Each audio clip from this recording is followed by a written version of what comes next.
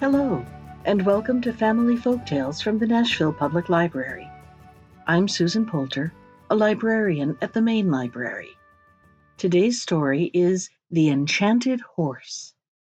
This is part 14 of our stories from the Arabian Nights Entertainments, selected and edited by Andrew Lang.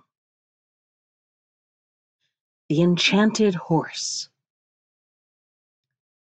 It was the feast of the New Year, the oldest and most splendid of all the feasts in the kingdom of Persia, and the day had been spent by the king in the city of Shiraz, taking part in the magnificent spectacles prepared by his subjects to do honor to the festival. The sun was setting, and the monarch was about to give his court the signal to retire, when suddenly an Indian appeared before his throne, leading a horse richly harnessed, and looking in every respect exactly like a real one. "Sire," he said, prostrating himself as he spoke, "although I make my appearance so late before your Highness, I can confidently assure you that none of the wonders you have seen during the day can be compared to this horse, if you will deign to cast your eyes upon him." "I see nothing in it," replied the king, "except a clever imitation of a real one, and any skilled workman might do as much." "Sire," returned the Indian, "it is not of his outward form that I would speak, but of the use that I can make of him. I have only to mount him and to wish myself in some special place, and no matter how distant it may be, in a very few moments I shall find myself there. It is this, sire, that makes the horse so marvelous, and if your Highness will allow me, you can prove it for yourself." The king of Persia, who was interested in everything out of the common, and had never before come across a horse with such qualities, bade the Indian mount the animal and show what he could do. In an instant the man had vaulted on his back, and inquired where the monarch wished to send him. "Do you see that mountain?" asked the king, pointing to a huge mass that towered into the sky, about 3 leagues from Shiraz. "Go and bring me the leaf of a palm that grows at the foot." The words were hardly out of the king's mouth when the Indian turned a screw placed in the horse's neck, close to the saddle, and the animal bounded like lightning up into the air, and was soon beyond the sight even of the sharpest eyes. In a quarter of an hour the Indian was seen returning, bearing in his hand the palm, and guiding his horse to the foot of the throne, he dismounted and laid the leaf before the king. Now the monarch had no sooner proved the astonishing speed of which the horse was capable than he longed to possess it himself, and indeed so sure was he that the Indian would be quite ready to sell it, that he looked upon it as his own already. "I never guessed from his mere outside how valuable an animal he was," he remarked to the Indian, "and I am grateful to you for having shown me my error," said he. "If you will sell it, name your own price." "Sire," replied the Indian, "I never doubted that a sovereign so wise and accomplished as your Highness would do justice to my horse, when he once knew its power. And I even went so far as to think it probable that you might wish to possess it. Greatly as I prize it, I will yield it up to your Highness on one condition. The horse was not constructed by me, but it was given me by the inventor, in exchange for my only daughter, who made me take a solemn oath that I would never part with it, except for some object of equal value." "Name anything you like," cried the monarch, interrupting him. "My kingdom is large and filled with fair cities. You have only to choose which you would prefer to become its ruler to the end of your life." "Sire," answered the Indian, to whom the proposal did not seem nearly so generous as it appeared to the king, "I am most grateful to your Highness for your princely offer, and beseech you not to be offended with me if I say that I can only deliver up my horse in exchange for the hand of the princess your daughter." A shout of laughter burst from the courtiers as they heard these words, and Prince Firouz Shah, the heir apparent, was filled with anger at the Indian's presumption.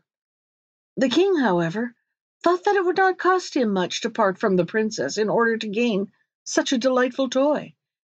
And while he was hesitating as to his answer, the prince broke in. "Sire," he said, "it is not possible that you can doubt for an instant what reply you should give to such an insolent bargain.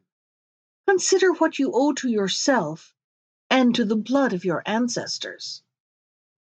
"My son," replied the king, "you speak nobly, but you do not realize either the value of the horse or the fact that if I reject the proposal of the Indian, he will only make the same to some other monarch, and I should be filled with despair at the thought that anyone but myself should own this seventh wonder of the world. Of course, I do not say that I shall accept his conditions, and perhaps he may be brought to reason, but meanwhile I should like you to examine the horse, and, with the owner's permission, to make trial of its powers." The Indian, who had overheard the king's speech, thought that he saw in it signs of yielding to his proposal, so he joyfully agreed to the monarch's wishes, and came forward to help the prince to mount the horse, and showed him how to guide it.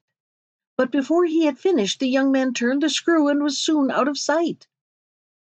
They waited some time, expecting that every moment he might be seen returning in the distance. But at length the Indian grew frightened, and prostrating himself before the throne, he said to the king, "Sire, your Highness must have noticed that the prince, in his impatience, did not allow me to tell him what it was necessary to do in order to return to the place from which he started. I implore you not to punish me for what was not my fault, and not to visit on me any misfortune that may occur."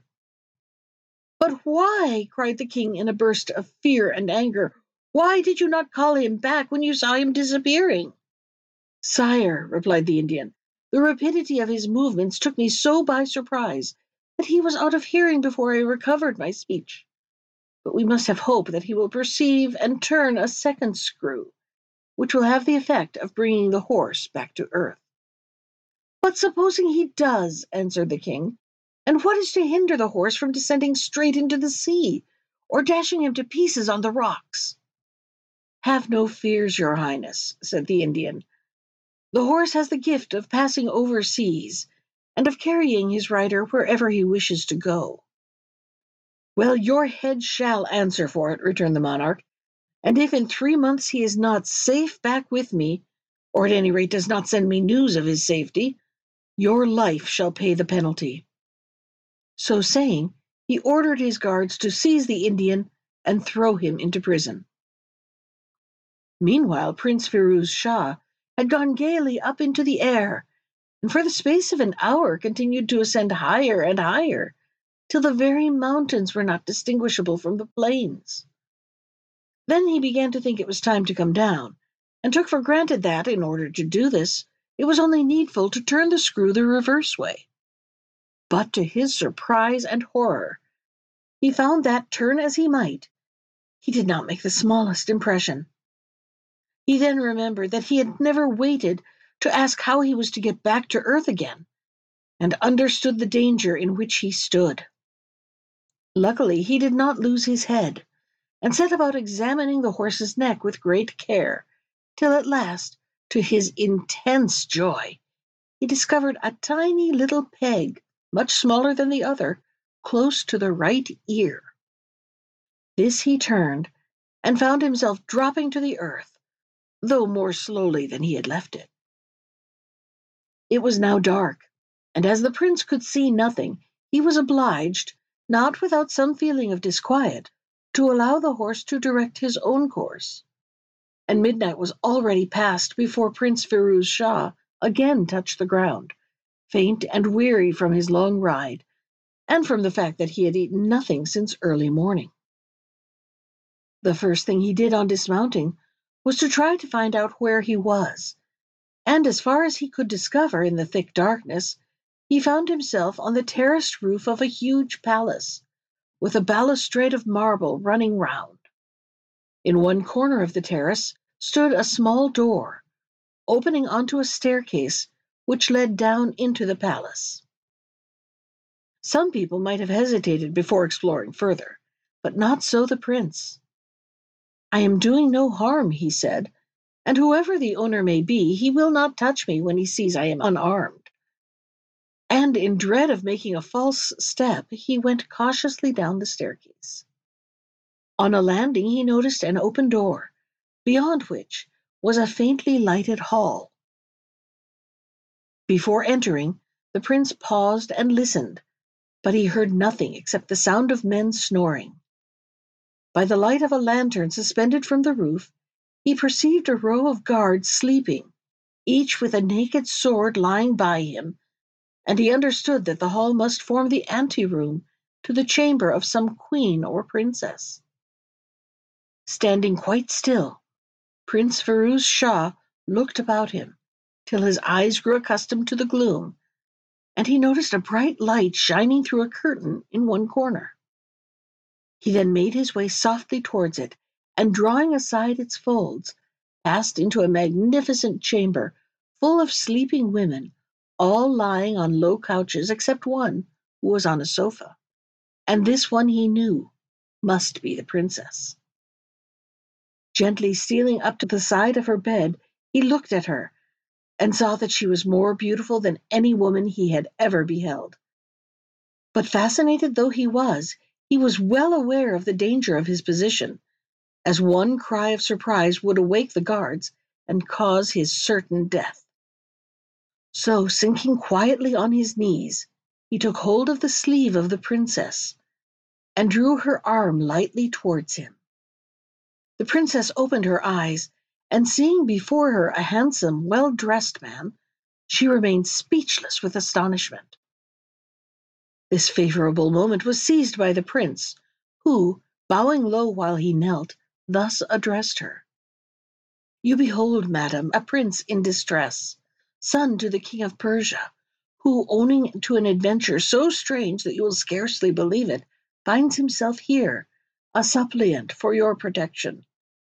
But yesterday I was in my father's court, engaged in the celebration of our most solemn festival. Today I am in an unknown land, in danger of my life." Now the princess whose mercy Prince Firouz Shah implored was the eldest daughter of the king of Bengal, who was enjoying rest and change in the palace her father had built her, at a little distance from the capital. She listened kindly to what he had to say, and then answered, "Prince, be not uneasy. Hospitality and humanity are practiced as widely in Bengal as they are in Persia. The protection you ask will be given you by all. You have my word for it." And as the prince was about to thank her for her goodness, she added quickly, "However great may be my curiosity to learn by what means you have traveled here so speedily, I know that you must be faint for want of food. So I shall give orders to my women to take you to one of my chambers, where you will be provided with supper and left to repose." By this time, the princess's attendants were all awake and listening to the conversation. At a sign from their mistress, they rose, dressed themselves hastily, and snatching up some of the tapers which lighted the room, conducted the prince to a large and lofty room, where two of the number prepared his bed, and the rest went down to the kitchen, from which they soon returned with all sorts of dishes. Then, showing him cupboards filled with dresses and linen, they quitted the room. During their absence, the Princess of Bengal, who had been greatly struck by the beauty of the prince, tried in vain to go to sleep again. It was no use. She felt broad awake, and when her women entered the room, she inquired eagerly if the prince had all he wanted, and what they thought of him. "Madam," they replied, "it is of course impossible for us to tell what impression this young man has made on you. For ourselves, we think you would be fortunate if the king your father should allow you to marry anyone so amiable. Certainly there is no one in the court of Bengal who can be compared with him." These flattering observations were by no means displeasing to the princess, but as she did not wish to betray her own feelings, she merely said, "You are all a set of chatterboxes. Go to bed and let me sleep." When she dressed the following morning, her maids noticed that, contrary to her usual habit, the princess was very particular about her toilette, and insisted on her hair being dressed 2 or 3 times over. For, she said to herself, if my appearance was not displeasing to the prince when he saw me in the condition I was, how much more will he be struck with me when he beholds me with all my charms? Then she placed in her hair the largest and most brilliant diamonds she could find, with a necklace, bracelets, and girdle, all of precious stones. And over her shoulders her ladies put a robe of the richest stuff in all the Indies, that no one was allowed to wear except members of the royal family. When she was fully dressed according to her wishes, she sent to know if the Prince of Persia was awake and ready to receive her, as she desired to present herself before him. When the princess's messenger entered his room, Prince Firouz Shah was in the act of leaving it, to inquire if he might be allowed to pay his homage to her mistress. But on hearing the princess's wishes, he at once gave way. "Her will is my law," he said. "I am only here to obey her orders." In a few moments the princess herself appeared, and after the usual compliments had passed between them, the princess sat down on a sofa and began to explain to the prince her reasons for not giving him an audience in her own apartments. "Had I done so," she said, "we might have been interrupted at any hour by the chief of the eunuchs, who has the right to enter whenever it pleases him, whereas this is forbidden ground. I am all impatience to learn the wonderful accident which has procured the pleasure of your arrival, and that is why I have come to you here, where no one can intrude upon us. Begin, then, I entreat you, without delay." So the prince began at the beginning, and told all the story of the festival of Nedrouz held yearly in Persia, and of the splendid spectacles celebrated in its honor. But when he came to the enchanted horse, the princess declared she could never have imagined anything half so surprising. "Well, then," continued the prince, "you can easily understand how the king my father, who has a passion for all curious things, was seized with a violent desire to possess this horse, and asked the Indian what sum he would take for it. The man's answer was absolutely absurd, as you will agree when I tell you that it was nothing less than the hand of the princess my sister. But though all the bystanders laughed and mocked, and I was beside myself with rage, I saw to my despair that my father could not make up his mind to treat the insolent proposal as it deserved. I tried to argue with him, but in vain. He only begged me to examine the horse with a view, as I quite understood, of making me more sensible of its value. To please my father, I mounted the horse, and without waiting for any instructions from the Indian, turned the peg as I had seen him do. In an instant I was soaring upwards, much quicker than an arrow could fly, and I felt as if I must be getting so near the sky that I should soon hit my head against it. I could see nothing beneath me, and for some time was so confused that I did not even know what direction I was traveling. At last, when it was growing dark, I found another screw, and on turning it, the horse began slowly to sink towards the earth. I was forced to trust to chance, and to see what fate had in store, and it was already past midnight when I found myself on the roof of this palace. I crept down the little staircase and made directly for a light, which I perceived through an open door. I peeped cautiously in, and saw, as you will guess, the eunuchs lying asleep on the floor. I knew the risks I ran, but my need was so great that I paid no attention to them, and stole safely past your guards to the curtain which concealed your doorway. The rest, princess, you know, and it only remains for me to thank you for the kindness you have shown me, and to assure you of my gratitude. By the law of nations, I am already your slave, and I have only my heart, that is my own, to offer you.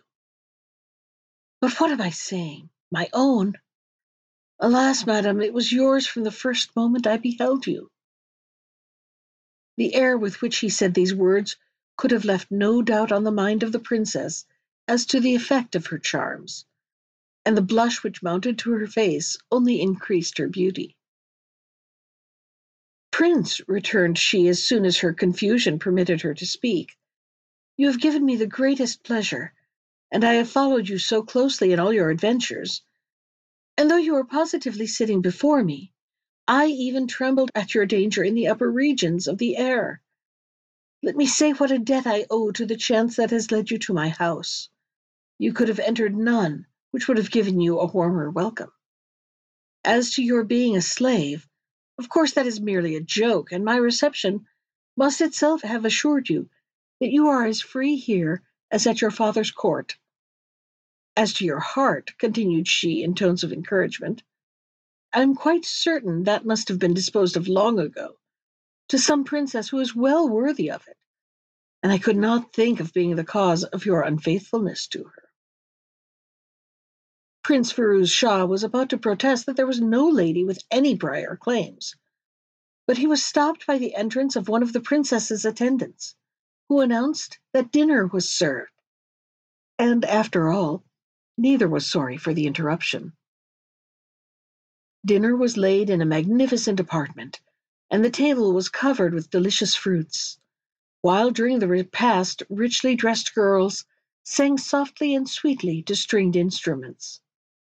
After the prince and princess had finished, they passed into a small room hung with blue and gold, looking out into a garden stocked with flowers and arbutus trees, quite different from any that were to be found in Persia. Princess, observed the young man, till now I had always believed that Persia could boast finer palaces and more lovely gardens than any kingdom upon earth. But my eyes have been opened, and I begin to perceive that, wherever there is a great king, he will surround himself with buildings worthy of him.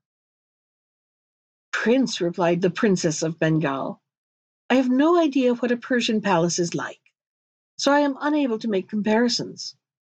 I do not wish to depreciate my own palace, but I can assure you that it is poor beside that of the king my father, as you will agree when you have been there to greet him, as I hope you will shortly do. Now the princess hoped that, by bringing about a meeting between the prince and her father, the king would be so struck with the young man's distinguished air and fine manners that he would offer him his daughter to wife. But the reply of the Prince of Persia to her suggestion was not quite what she wished. Madam, he said, by taking advantage of your proposal to visit the palace of the King of Bengal, I should satisfy not merely my curiosity, but also the sentiments of respect with which I regard him.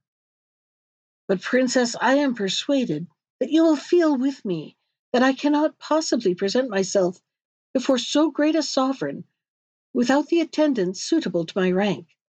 He would think me an adventurer. If that is all, she answered, you can get as many attendants here as you please. There are plenty of Persian merchants, and as for money, my treasury is always open to you. Take what you please. Prince Firouz Shah guessed what prompted so much kindness on the part of the princess, and was much touched by it.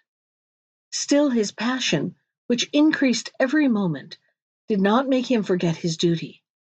So he replied without hesitation, I do not know, Princess, how to express my gratitude for your obliging offer, which I would accept at once if it were not for the recollection of all the uneasiness the king my father must be suffering on my account. I should be unworthy indeed of all the love he showers upon me if I did not return to him at the first possible moment. For while I am enjoying the society of the most amiable of all princesses, he is, I am quite convinced, plunged in the deepest grief, having lost all hope of seeing me again. I am sure you will understand my position, and will feel that to remain away one instant longer than is necessary would not only be ungrateful on my part, but perhaps even a crime, for how do I know if my absence may not break his heart? But, continued the prince, having obeyed the voice of my conscience, I shall count the moments when, with your gracious permission, I may present myself before the King of Bengal, not as a wanderer, but as a prince, to implore the favor of your hand. My father has always informed me that in my marriage I shall be left quite free, but I am persuaded that I have only to describe your generosity for my wishes to become his own." The Princess of Bengal was too reasonable not to accept the explanation offered by Prince Firuz Shah, but she was much disturbed at his intention of departing at once, for she feared that no sooner had he left her than the impression she had made on him would fade away. So she made one more effort to keep him, and after assuring him that she entirely approved of his anxiety to see his father, begged him to give her a day or two more of his company. In common politeness, the prince could hardly refuse this request, and the princess set about inventing every kind of amusement for him, and succeeded so well that 2 months slipped by almost unnoticed, in balls, spectacles, and in hunting, of which, when unattended by danger, the princess was passionately fond. But at last one day he declared seriously that he could neglect his duty no longer, and entreated her to put no further obstacles in his way, promising at the same time to return as soon as he could, with all the magnificence due both to her and to himself. "Princess," he added, "it may be that in your heart you class me with those false lovers whose devotion cannot stand the test of absence. If you do, you wrong me, and were it not for fear of offending you, I would beseech you to come with me, for my life can only be happy when passed with you. As for your reception at the Persian court, it will be as warm as your merits deserve. And as for what concerns the King of Bengal, he must be much more indifferent to your welfare than you have led me to believe, if he does not give his consent to our marriage." The princess could not find words with which to reply to the arguments of the Prince of Persia, but her silence and her downcast eyes spoke for her, and declared that she had no objection to accompanying him on his travels.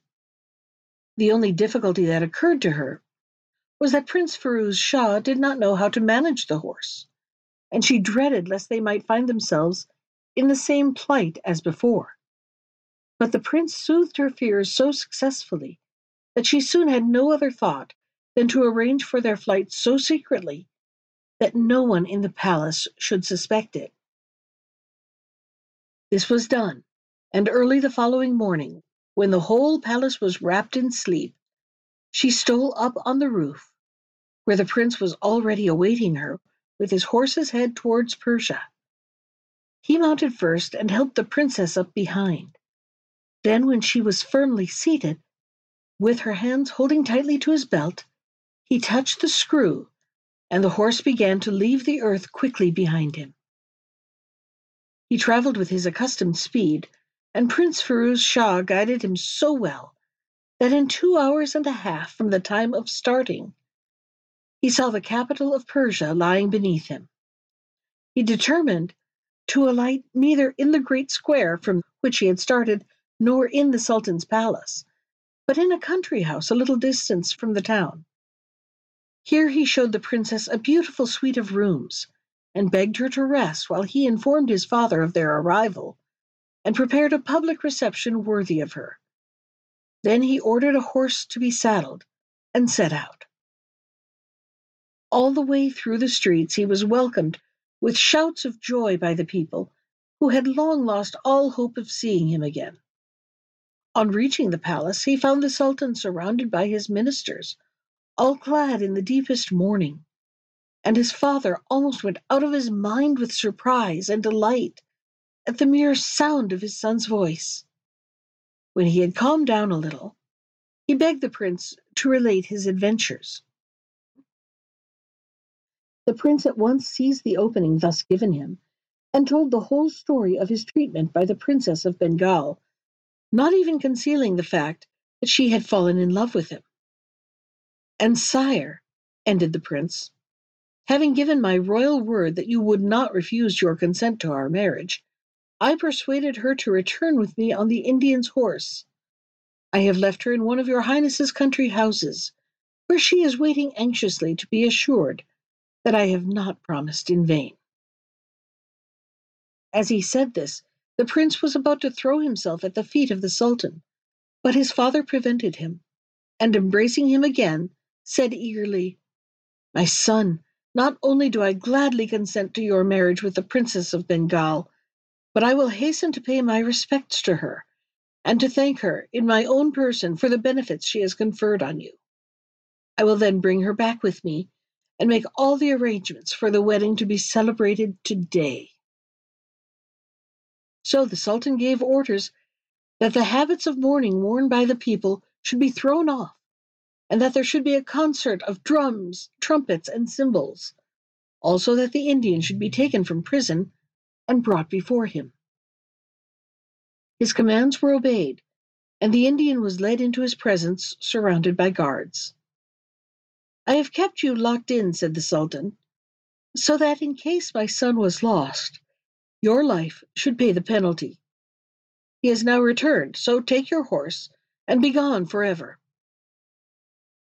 The Indian hastily quitted the presence of the Sultan, and when he was outside, he inquired of the man who had taken him out of prison, where the prince had really been all this time, and what he had been doing. They told him the whole story, and how the Princess of Bengal was even then awaiting in the country palace the consent of the Sultan, which at once put into the Indian's head a plan of revenge for the treatment he had experienced. Going straight to the country house, he informed the doorkeeper, who was left in charge, that he had been sent by the Sultan and by the Prince of Persia to fetch the princess on the enchanted horse and to bring her to the palace. The doorkeeper knew the Indian by sight, and was of course aware that nearly 3 months before he had been thrown into the prison by the Sultan, and seeing him at liberty, the man took for granted that he was speaking the truth, and made no difficulty about leading him before the Princess of Bengal, while on her side, hearing that he had come from the prince, the lady gladly consented to do what he wished.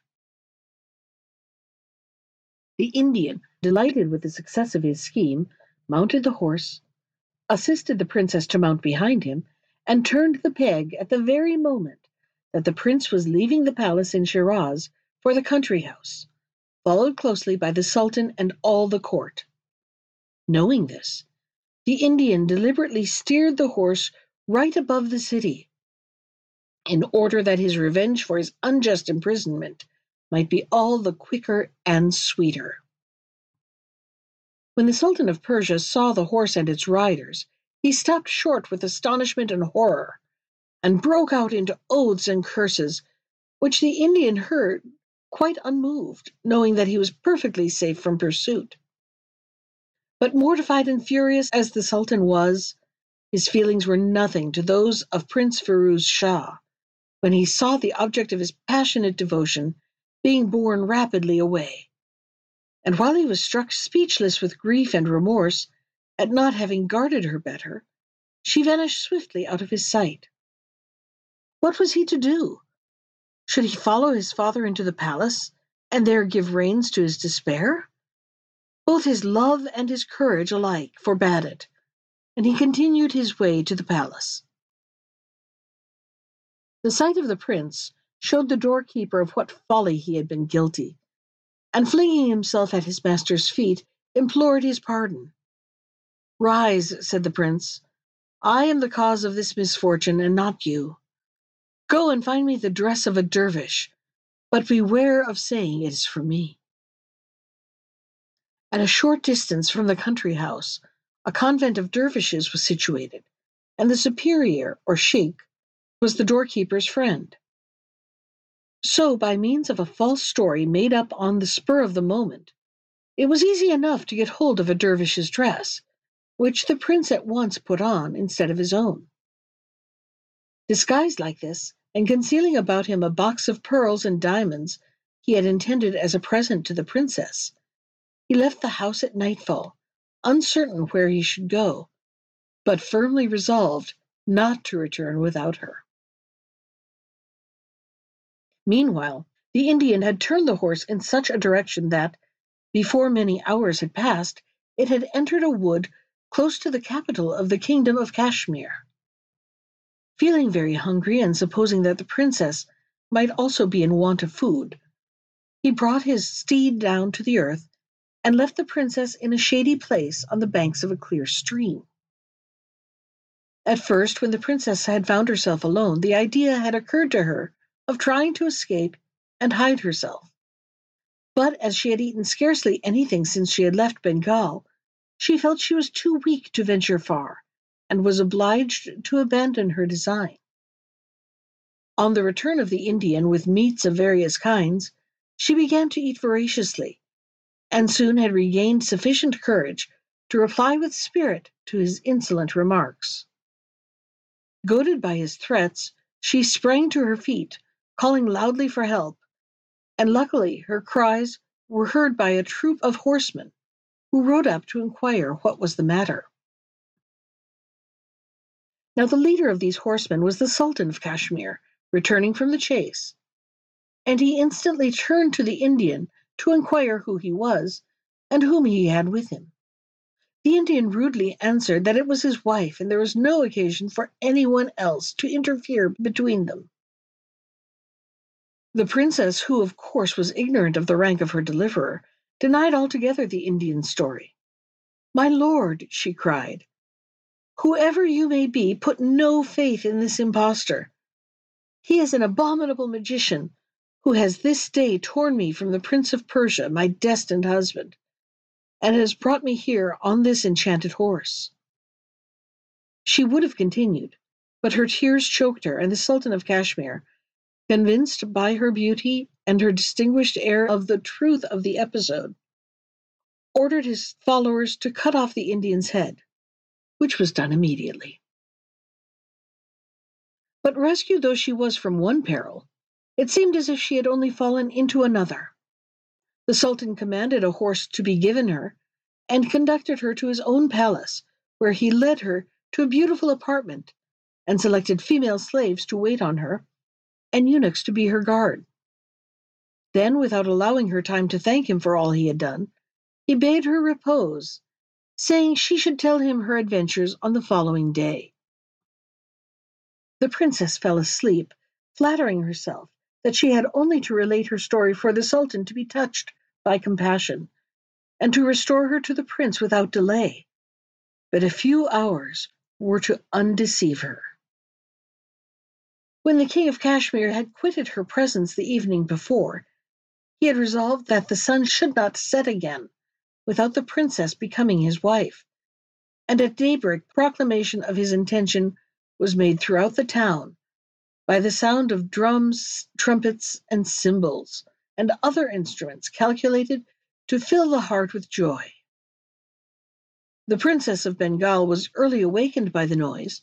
She did not for one moment imagine that it had anything to do with her, till the Sultan, arriving as soon as she was dressed to inquire after her health, informed her that the trumpet blasts she heard were part of the solemn marriage ceremonies, for which he begged her to prepare. This unexpected announcement caused the princess such terror that she sank down in a dead faint. The slaves that were in waiting ran to her aid, and the Sultan himself did his best to bring her back to consciousness. But for a long while it was all to no purpose. At length her senses began slowly to come back to her, and then, rather than break faith with the Prince of Persia by consenting to such a marriage, she determined to feign madness. So she began by saying all sorts of absurdities, and using all kinds of strange gestures, while the Sultan stood watching her with sorrow and surprise. But as this sudden seizure showed no sign of abating, he left her to her women, ordering them to take the greatest care of her. Still, as the day went on, the malady seemed to become worse, and by night it was almost violent. Days passed in this manner, till at last the Sultan of Kashmir decided to summon all the doctors of his court to consult together over her sad state. Their answer was that madness is of so many different kinds that it was impossible to give an opinion on the case without seeing the princess, So the Sultan gave orders that they were to be introduced into her chamber, one by one, every man according to his rank. This decision had been foreseen by the princess, who knew quite well that if she allowed the physicians to feel her pulse, the most ignorant of them would discover that she was in perfectly good health, and that her madness was feigned. So as each man approached, she broke out into such violent paroxysms that not one dared to lay a finger on her. A few, who pretended to be cleverer than the rest, declared that they could diagnose sick people only from sight, ordered her certain potions, which she made no difficulty about taking, as she was persuaded they were all harmless. When the Sultan of Kashmir saw that the court doctors could do nothing towards curing the princess, he called in those of the city who fared no better.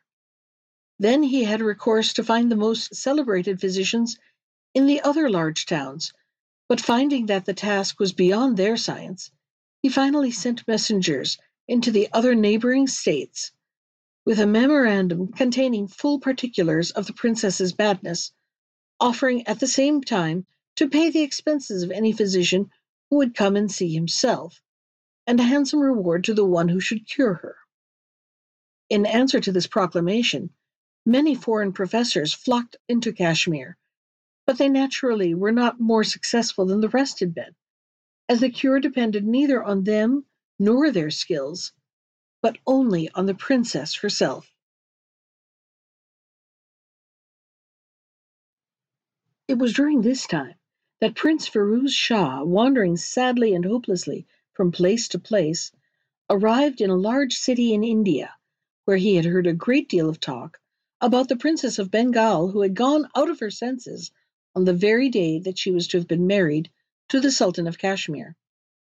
This was quite enough to induce him to take the road to Kashmir, and to inquire at the first inn at which he lodged in the capital the full particulars of the story.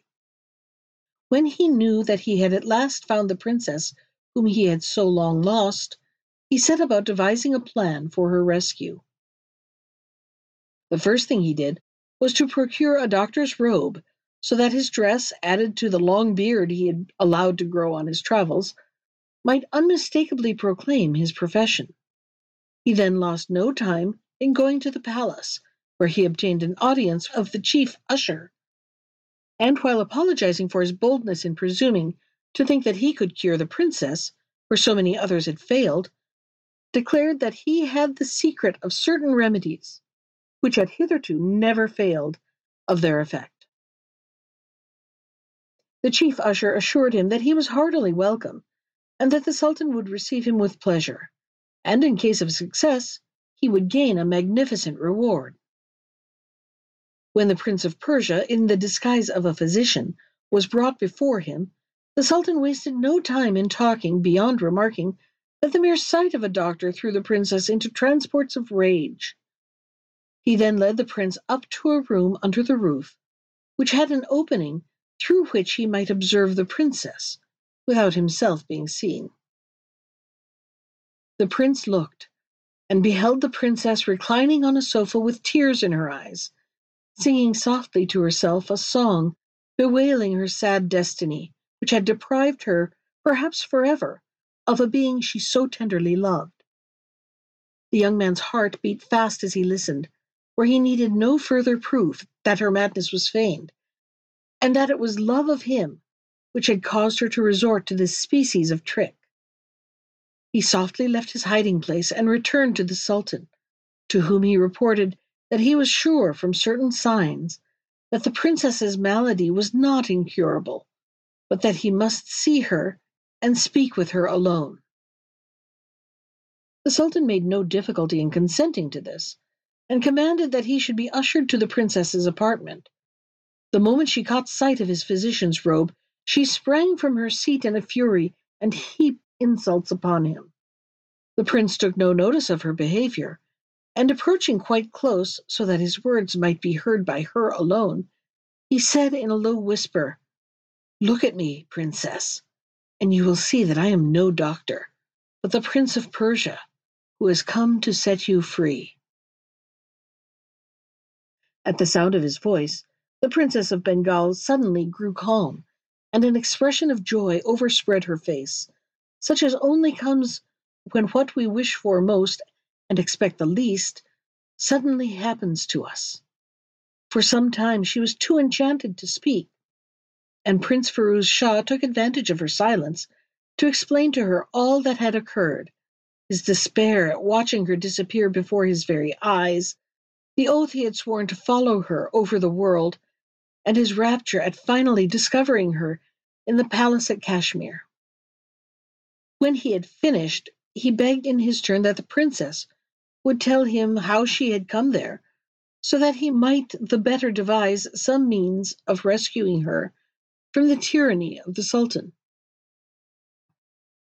It needed but a few words from the princess to make him acquainted with the whole situation, and how she had been forced to play the part of a madwoman in order to escape from a marriage with the Sultan, who had not had sufficient politeness even to ask her consent.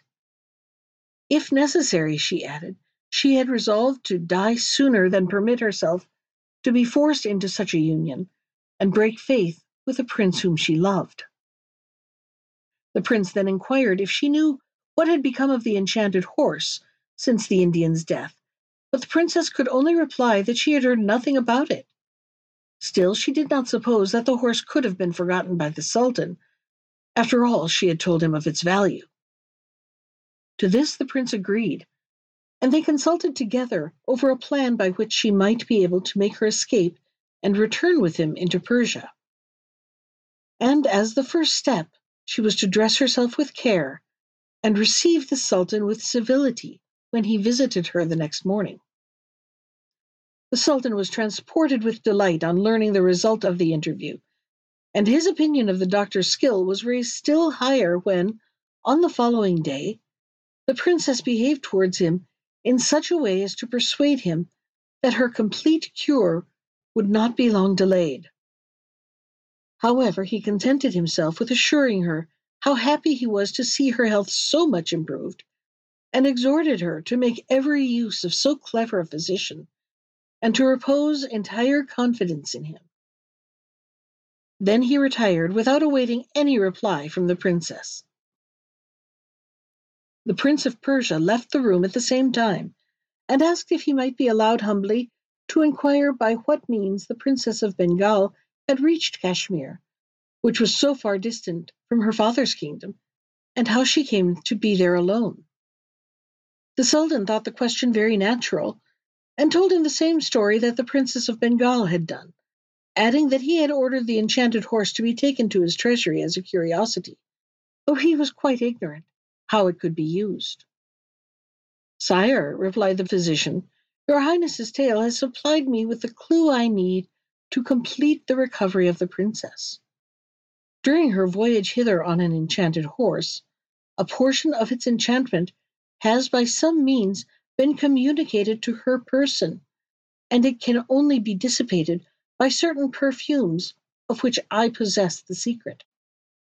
If your Highness will deign to consent, and to give the court and the people one of the most astonishing spectacles they have ever witnessed, command the horse to be brought into the big square outside the palace, and leave the rest to me.